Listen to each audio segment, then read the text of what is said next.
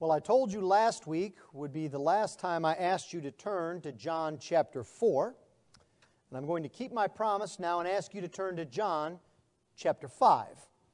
As this morning we take on the first 9 verses of John chapter 5. As I mentioned in my Sunday school class this morning, one of the great benefits of preaching consecutively through books of the Bible is you already know the context of where we are. And you will be able to pick up on many of the similarities that we see in this passage that John has introduced us to earlier. But our text for this morning is John chapter 5, the first 9 verses. If you would please give attention to the reading of God's holy word. For the word of the Lord is completely authoritative. The word of the Lord is completely sufficient. And the word of the Lord is completely inerrant. John chapter 5, beginning at verse 1. After this, there was a feast of the Jews, and Jesus went up to Jerusalem. Now there is in Jerusalem by the sheep gate a pool in Aramaic called Bethesda, which has 5 roofed colonnades. In these lay a multitude of invalids, blind, lame, and paralyzed.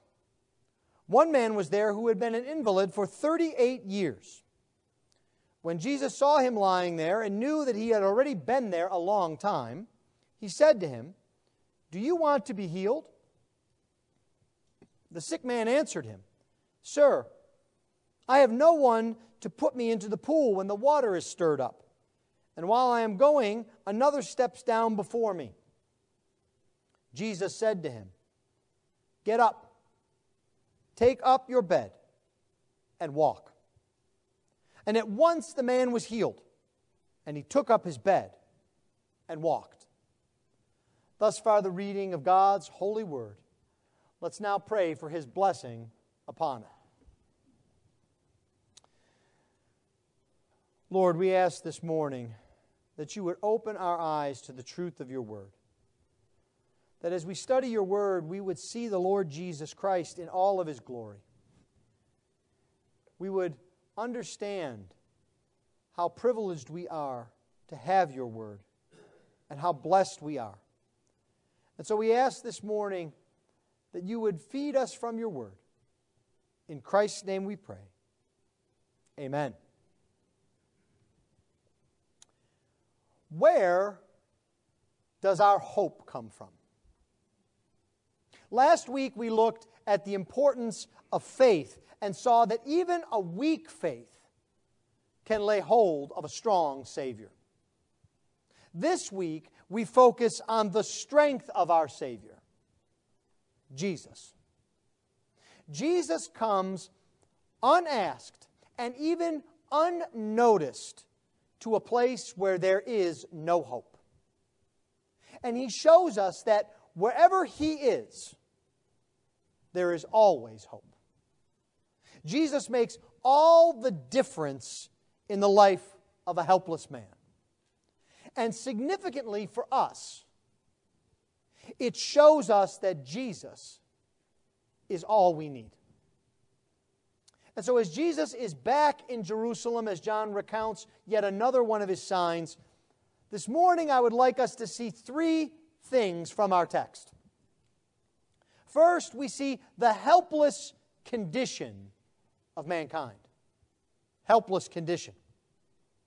And then second, we see a searching question that Jesus asks.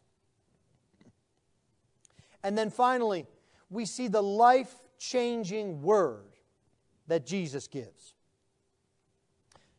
A helpless condition, a searching question, and a life-changing word.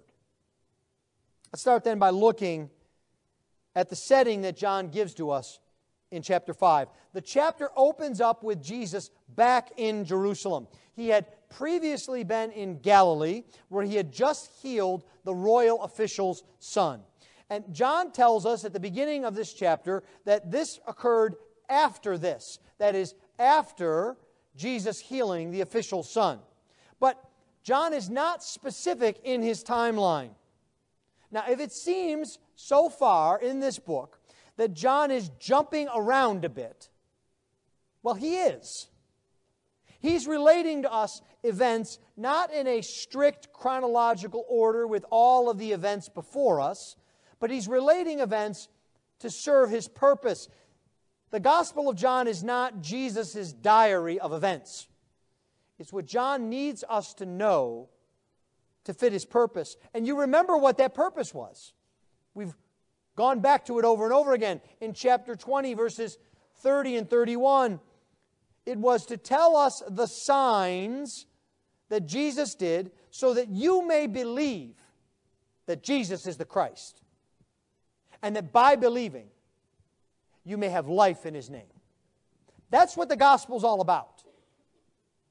And so, for us, Jesus has gone from Judea down up to Galilee through Samaria, and now He's gone back to Judea.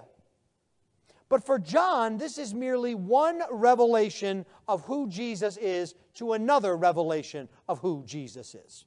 Now, Jesus is here, John tells us, for a feast of the Jews. And we don't know which particular feast this is. It's probably not Passover, because John is a bit fastidious about marking each Passover that Jesus is present at. And that is one of the reasons why we know that Jesus' ministry, His public ministry, was approximately 3 years, because there are 3 Passovers mentioned by John. But there are other feasts of the Jews. There are feasts from the Old Testament, like Pentecost or the Feast of Booths. But there are also, if you've been with us on Sunday nights as we've gone through previously the book of Esther, you may remember that there was a feast that came out of God's deliverance of the Jews from Haman in the Persian Empire, the Feast of Purim. But here we don't know which it is. And I think that shows us that it is not important to know which feast it is. Because if it were important, John would tell us. The important point is that Jesus typically went to Jerusalem during the high feast days. Now, we might ask, why is that so? Well, I think first, because we know that Jesus always kept the law and always honored His Father. And so He went to Jerusalem to attend and to celebrate and to be at and to worship at the high feast days of Israel. But I think there's a second reason as well.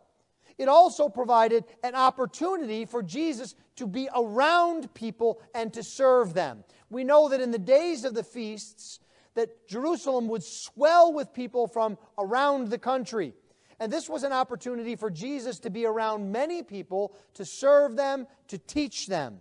This is what I think made His ministry public.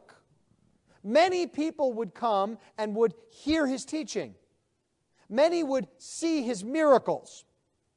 And so John records this. As a matter of fact, John records more about Jesus being in Jerusalem than the rest of the gospel authors combined. He tells us a lot about Jesus being in Jerusalem. And when he talks about Jesus being in Jerusalem, he draws our attention to some aspect of Jesus' character and ministry. And what we have here in verse 2 is that Jesus comes to a pool. Now, this pool is not exactly like what you might have in your backyard or in your neighborhood. But it would be not that dissimilar either. It would have been an enclosed, artificial body of water that was probably fed by underground springs. You didn't have to bring in water. You didn't have to have a pump going on to circulate the water. You didn't have to chlorinate it. But it was a place where people would go, just as we go, to cool off, to bathe, to get away from the heat. I think here in Texas, we can understand what that would be like in Jerusalem. It would be very hot. And this is, of course, before the days of the air conditioning unit. It's even before the days of the ceiling fan. And so you can imagine that many would want to go and cool off at the pool. Now, what is interesting about John's description of this pool is that first, it's very specific. and that second, it has been used by scholars to discredit him. Now, what do I mean? John describes this pool in some detail. He says it is by the sheep gate. Now, we know from the book of Nehemiah that this was a small gate in the northern wall of Jerusalem's walls, right near the northeast corner. So if you could picture it in your mind. And you can imagine they opened the gate for what purpose? Well, to let sheep in and out. It's why it's the sheep gate, right? That's what they did in order to bring livestock in from the countryside. And John tells us where it's located by its name, and he tells us it had 5 colonnades. Now, what's a colonnade? Well, a colonnade is merely a series or an area of pillars that support a roof for shade. It would be the ancient equivalent, not that different from the shade that we have over our playground out in the back of the property.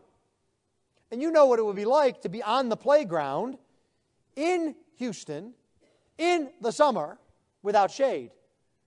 The kids couldn't play on the playground because it was made of metal and they would burn themselves. And so these 5 colonnades provide shade all around the pool. The problem was, for years, no one found this pool described in Jerusalem. And so they said, this doesn't exist. And this is proof that John wrote this gospel. Actually, it wasn't John. Someone wrote it years afterwards, doesn't even know about Jerusalem, probably never went to Jerusalem. And so all that is in this gospel is suspect and fake. And they use that one description to try to discredit all of the accounts of Jesus. But then an interesting thing happened not so many years ago. Archaeologists were digging in Jerusalem, and lo and behold, in northeast Jerusalem, guess what they find? Pools. Not one pool, but 2. 2 trapezoid pools next to each other, with a colonnade on each of its 4 sides. And between the pools, guess what? A 5th colonnade, perfectly matching the description that John gives us here. You see, this is yet another example of how much as men try, they cannot disprove the Bible. Not because archaeologists are brilliant, or because secret messages about the Bible can be found somewhere. No, because the Bible is God's Word. And because the Bible is God's Word, it's true. Now, at this pool, we see a miserable, if you'll forgive the pun, sea of humanity. John tells us that there is a multitude of invalids here, and he describes them in pitiful detail. They are the blind, the lame, the paralyzed. There would be a great number of people thronging here in all types of bad health. You could just imagine what this would look like as people bumped into each other and people crawled over each other, and where there was no room to move, where the invalids and the sick could not get themselves cleaned regularly, and where they perhaps had sores that oozed. It was just a miserable part of town. You could not ask for a more miserable collection of people. And they would be gathered there, I think, for several reasons. First, there's shade. They can get under these colonnades. And especially those who are paralyzed and lame and can't move around, they can sit under the shade and not be in the oppressive heat. You can imagine what it would be like on a day that was 90, 95, 100 degrees out with nothing to shade you from the sun. It would be absolutely miserable. Even worse if you're sick or in pain. And so they try to get under the shade. The second reason why they would go there is it would provide an opportunity for begging, for trying to get money from people. And you can imagine what that would look like. We experience that even in our day. There is a kind of moral suasion that people use to try to get money from you as they ask you, begging for money. You know, here in Houston, you do not see at traffic lights and at intersections bodybuilders standing there pumping iron going, "Hey, you want to give me some money? I need some protein shakes." You don't see that, do you? what do you see? You see people saying, my children are sick. I lost my legs in battle. My wife has cancer. You see them trying to use every element that they can to convince you that it would be a shame if you didn't give them money. And so that's what you would see here. There would be others that would come for the shade and for the pools, and they would see this miserable sea of humanity, all of the sick and the infirm around them. They would feel bad that they were doing better than the sick and the poor, and they would part with their money. So this was a great place to beg. I think the third reason they're here, as we'll see a bit later, is it was a place where they thought they might possibly get healing. I'm not sure they hoped for healing, but I think it was in their mind that healing could be found here. We'll understand a bit better in a moment. And the pool was called, in Aramaic, Bethesda, which means house of outpouring. How apt a name for this pool. As we're about to see, an outpouring of grace as our Lord comes.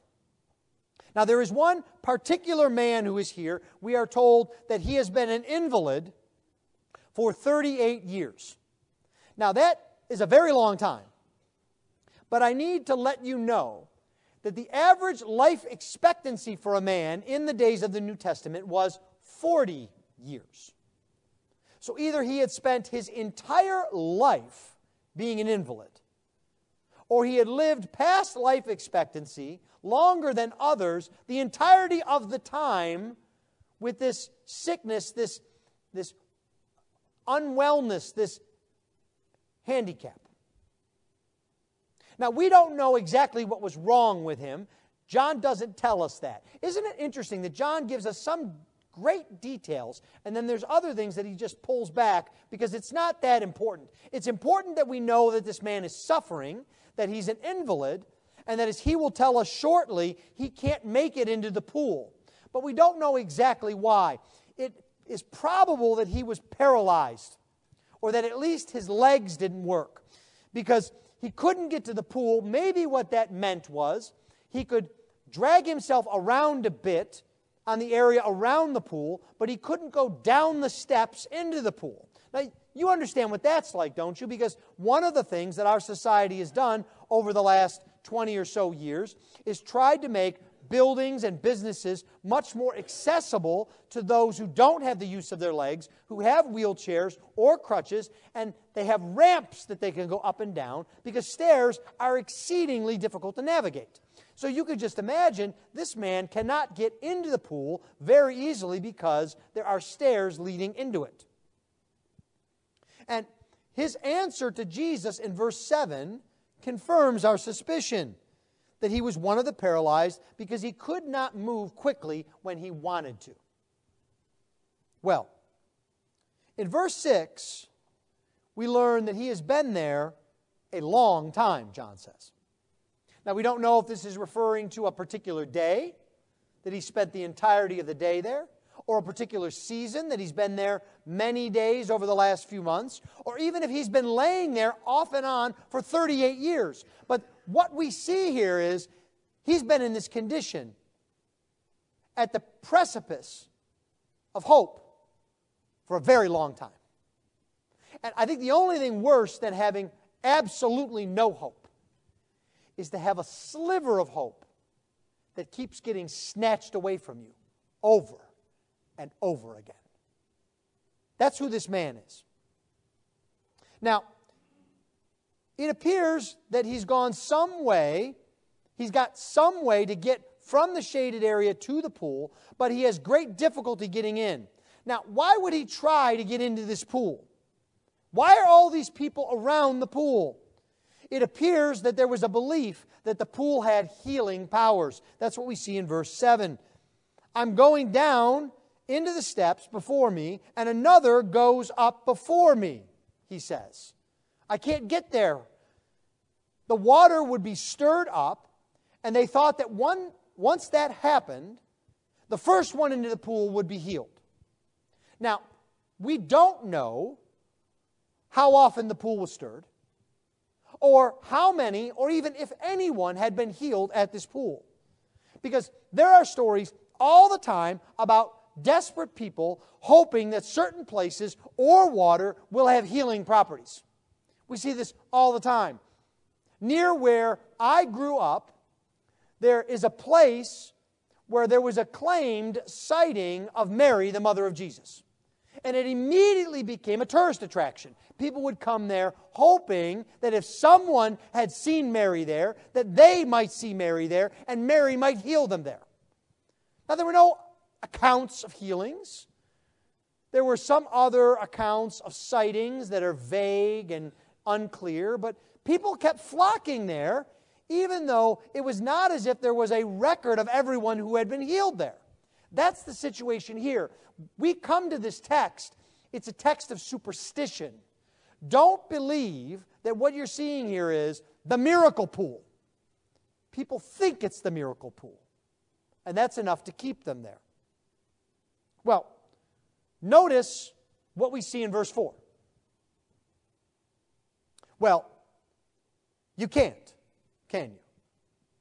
Because verse 4 is not there in the text.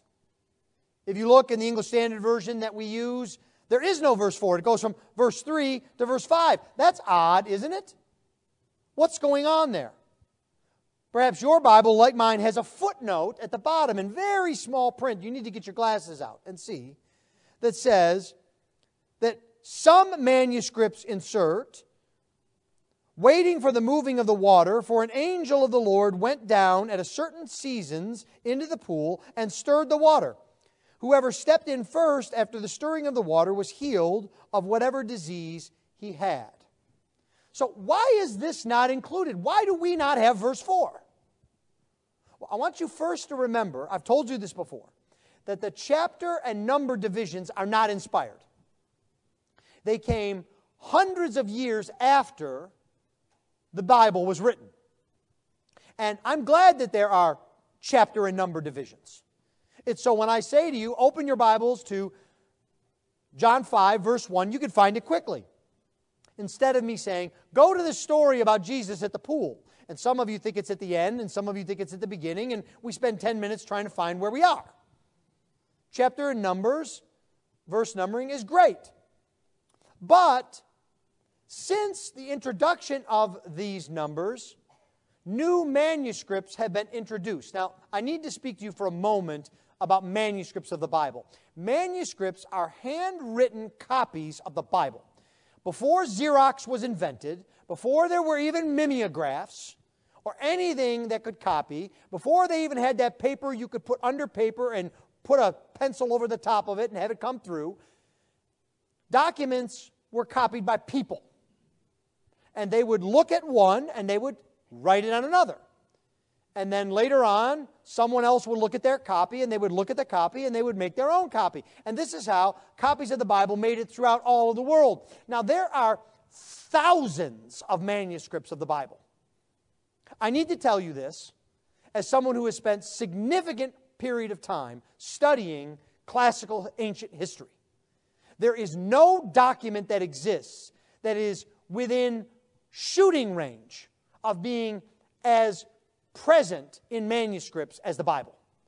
All of the authors and all of the documents that we take for granted, Plato, Caesar, Cicero, Homer, Aristotle, all of them have but a small fraction of the manuscripts that the Bible has. So the Bible is by far and away better attested. So whenever someone tells you, we don't know we have a real Bible because we don't really have any manuscripts, say, well, what do you think of Caesar's Gallic Wars? Does that not exist? Is he a figment of my imagination too? I guess you don't believe in Plato either. Or the Iliad. You watched that movie, didn't you? What are you talking about? Now, one of the things that happened in especially the 19th century is archaeology became more sophisticated. And they were able to do digs and have access as the area opened up to Western academics to do digs in the Holy Land and to find various manuscripts, documents, pottery, utensils, you name it. And what they found, because the area is so dry, they found several manuscripts that were appreciably older than the oldest manuscripts we had by hundreds of years. So they were older, and by definition, you would think they would be more accurate because instead of a copy of a copy of a copy of a copy of a copy 1,000 years later, you go back to the first copy, right? That's what you do. You've played that game, right, with the string and the cups, or the whisper game where you play around the room, and by the time you get around the end of the room, you don't even recognize what was said because errors in transmission. So we go back all the way to the beginning. Now, another thing you have to hear, those earliest manuscripts differ from the thousands of manuscripts in but a handful of places. They're virtually identical. I mean, we see this all the time. We read things and we see a typo and we read over it. I have trouble proofreading things because I don't catch the typos. My mind sees what I want to see. I correct it. So it's not as if this is a whole different Bible with a whole different teaching. One of the very, very few places where these early manuscripts are different is here. And scholars believe that a copyist was copying John 5, saw verse 7, wondered why verse 7 was there, and remembered, oh, there's this saying in Jerusalem that there was a pool where you could be healed. That's what the guy's talking about in verse 7. It must have got skipped over in the last copy. I better put that in here so people understand verse 7. Now, I'm not sure he said it exactly like that, and he certainly didn't say it in English, but you get the drift. Why am I going on and on and on about this? Miracles in the Bible are not random. Nowhere in the Bible do you see random miracles where someone is randomly healed of a disease they have. Every miracle in the Bible has a purpose. And that purpose is to validate God's Word, to validate God's prophet, whether you're talking about Moses or Elijah or Elisha or Jeremiah or Jesus. The miraculous sign verifies the truthfulness of God's Word. And verse 4, as it exists, doesn't meet that criteria. It describes something random. An angel comes down, I guess because he's bored, and stirs the pool, and someone, we don't know who, we don't know how often, is healed, and no one gives God glory, and we don't know why they're doing it. And so for that reason, scholars believe that we should side with the earliest manuscripts for theological and manuscript reasons and not have verse 4. Why have I gone on about this? Don't let this make you doubt the Bible. This whole passage shows that history and archaeology validate the Bible. I told you about the pool that they found. And so, don't question the Bible because of it. Well, the second thing that we see beyond just this helpless situation is Jesus comes and he asks a searching question. Jesus comes upon this man. And notice how John describes this. Out of all of the people there, and there would have been many miserable people, Jesus sees him. Don't miss this about Jesus. This man does not come up to Jesus. He doesn't try to prove his worth. He doesn't show that he's the most worthy of healing. He's just one man among many. He doesn't even know who Jesus is. We find out after the fact, after he's been healed, someone comes up to him and says, "Who's healed you?" And he says, "I have no idea. I don't know who it was, and I got so excited I forgot to ask his name." So it's not as if this man knew Jesus or a relative of Jesus, or he pled a sob story to Jesus, and that's how he got to Jesus. No. This is how Jesus comes to people in need. He initiates. He shows mercy. He is in control. And not only that, Jesus knows. Look at verse 6. when Jesus saw him lying there and knew that he had already been there a long time. Jesus did not have to be told his story. He already knew. And interestingly, there are several Greek words that can be used as the equivalent of our English word to know. This particular one has the connotation of to know by experience. You know how that works, right? There are certain things that you learn in a book, in school. And there are other things you learn by, well, let's call it trial and error, by experience.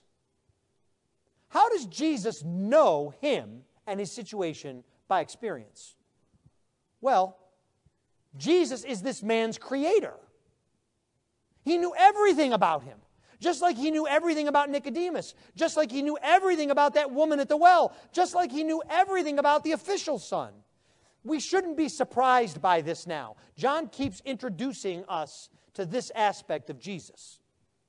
And Jesus knows because he's here with a purpose. Are you getting that by now in this gospel? Jesus doesn't just wander from place to place. John may seem to take us from place to place and incident to incident without a great deal of context. But Jesus is on a mission everywhere he goes. And his mission here is this man and his problem. And so, as he so often does, Jesus goes to this man. Now imagine the scene. The man has no idea who Jesus is. He's weak. He's frustrated. He's hurting.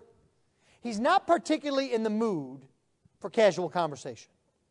But Jesus initiates with him just as he initiated with the woman at the well. Jesus knows. Jesus acts. And this is important for us to see because so often people see problems and don't want to get involved. We don't want the stickiness of life. We look the other way, away from the problem. But not Jesus. And he of all people has the right to look away. This problem isn't his problem. He hasn't sinned. He's not responsible for this man's problem. But he doesn't.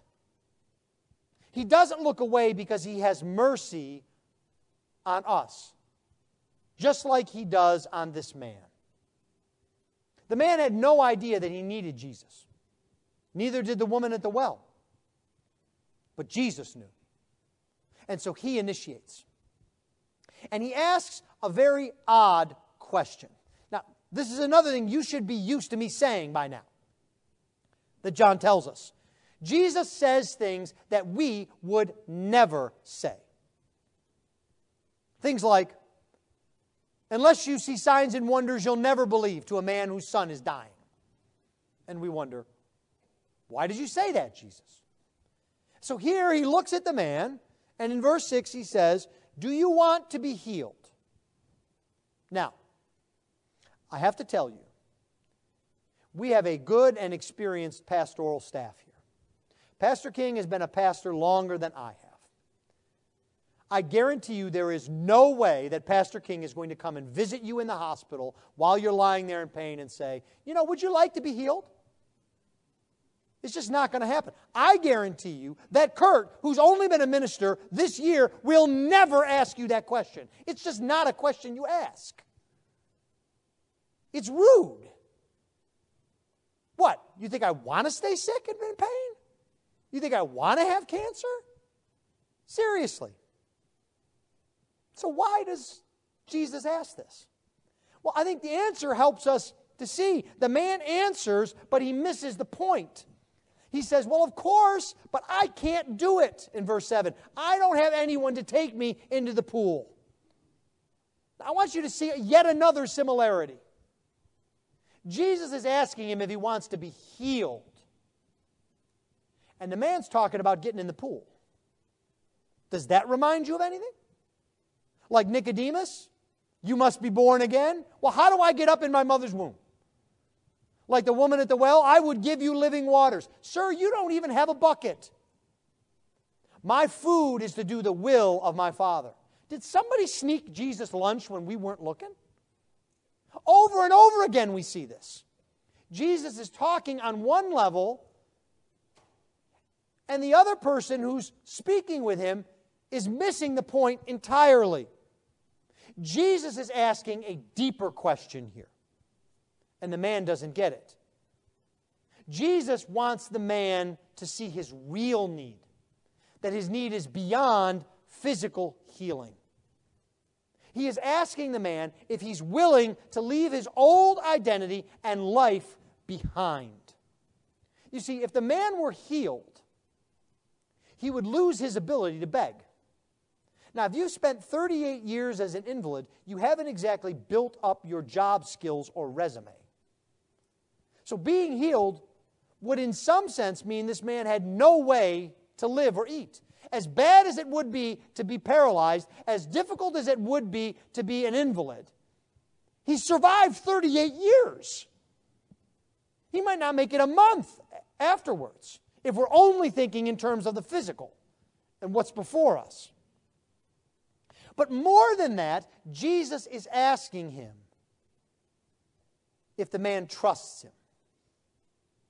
You see, Jesus is not offering to drag him into the pool. Jesus is not offering help on the man's terms. Jesus is saying, do you trust me? Will you stop clinging to false hope? Jesus asks you that today. Jesus is not the one who will give you what you want on your terms.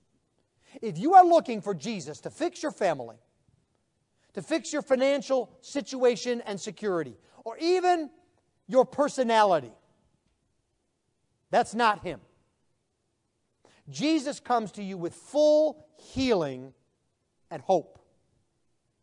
He will save you, but it will change you forever.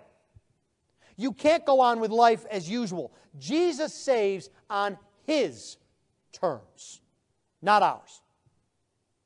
Are you willing? Do you want to be healed? Then in verse 8 we see a third thing. We see the power of Jesus and His Word, His life-changing Word. Now the man does not completely get it in verse 7. We've seen that before. He can join the club. People who misinterpret Jesus' responses. But Jesus, in His mercy and compassion, acts unilaterally, without the man's permission. Look at verse 8. Jesus said to him, "Get up, take up your bed, and walk." Jesus is God Himself.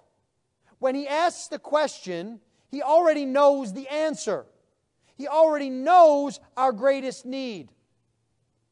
You know, there is a blasphemy from the pit of hell that says that God is a gentleman, and that unless you do your part to come to God, God is going to be restrained and wait for you to take the first step. That's a lie. Praise be to God that He always takes the first step. That when we are weak, when we are dead, when we are in our trespasses and sins, Jesus comes to us. He doesn't stand by saying, well, if you'd only show some signs of life, can't really help you unless you do. No. Jesus takes the initiative here, and with one word, so to speak, 38 years of misery and pain end. Now notice something else here. There is no show. Just like the other two signs that we've seen Jesus do, turning water into wine and healing the official's son, there's no fireworks, lightning bolts. There's no show to put on for the crowd. There's no need for it. It's just Jesus' word, and it's done. That man would have been expecting something else. He would have wanted Jesus to help him. He would have wanted Jesus to say, I'll take you into the pool, and then you can see the spectacular healing. But you see, the saying, God helps those who help themselves, is nowhere in the Bible. As a matter of fact, the exact opposite is in the Bible. That God helps those who are weak and cannot help themselves. Now, notice also that this miracle is not uncertain. Jesus didn't heal him of a backache. Jesus didn't say to him, from now on your financial position will be secure in the future. No. A man who couldn't walk for 4 decades just picked up his mat and walked. Imagine the reaction of those around him. They would be stunned. Imagine his reaction. I like to think that he reacted the way that the man reacts at Acts 3 when he's healed. We're told that he began jumping and leaping and shouting hallelujah. How could you not? Jesus had made this man in a moment whole. It's not as if he got up and was rickety and needed a cane and leaned on to his friend. No. By a word, his muscles, his bones, his sinews were made like youth. Jesus had healed him completely. How simple. How powerful. How life-changing. If anyone had spoken these words besides Jesus, it would have been a cruel joke. Yeah, go ahead, get up. But Jesus is not like anyone else. Jesus doesn't just strengthen you so that you can get through the day. Jesus is the one who gives purpose to your day, to your whole life. Look to Him now, because He is really all you need. Not because you can ignore life, but because Jesus gives meaning to life.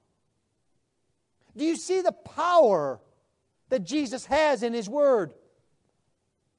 The man saw the power of Jesus when his legs started to move. Do you see that power? Do you know that that power is available to you also? God helps the weak, the helpless, the ones who know they're unable. You see, this word here that John uses in verse 3 about all of these people, including this man, invalid. There's the man in verse 5 had been an invalid. This word can also be translated weak, without power. It's a word we see elsewhere in the New Testament. If you'll turn with me to Romans chapter 5, we can look at it together. In Romans 5 and verse 6, Paul writes this: For while we were still weak, now let me translate this for you. For while we were still invalids, at the right time, Christ died for the ungodly. Verse 8, God shows His love for us in that while we were still sinners, Christ died for us. Verse 10, For if while we were enemies, we were reconciled to God by the death of His Son, much more now that we are reconciled, shall we be saved by His life. This is the story of the gospel. This is the story of the Bible, that God, of His own initiative, in the person of Jesus Christ, comes down to sinners who are weak and helpless and undeserving. And He makes them new. He changes who they are forever. This is the story of the Bible. Isaiah says the same thing in Isaiah 25, verse 4. He says, For you, Lord, have been a stronghold to the poor, a stronghold to the needy in his distress, a shelter from the storm, and a shade from the heat. This man didn't need a colonnade. He needed Jesus. Paul says, even while we were dead in our trespasses, we were made alive together with Christ. By grace you have been saved. In Ephesians 2:5. Our only hope is that Jesus will save us. And you have God's Word, His promise, that if you give up trusting yourself, if you are willing to give up your past and your identity rooted in sin, Jesus will save you. The Jesus beside the pool here is the same as Jesus today. He is not changed. He sees you. He knows you. He knows your greatest need. He is asking you now, do you want to be healed? Well, do you? Are you willing to trust Jesus? To submit to Him today?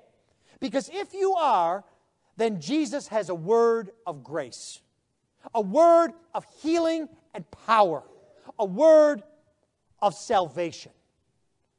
Jesus is our hope. Come to Jesus and be saved. Let's pray.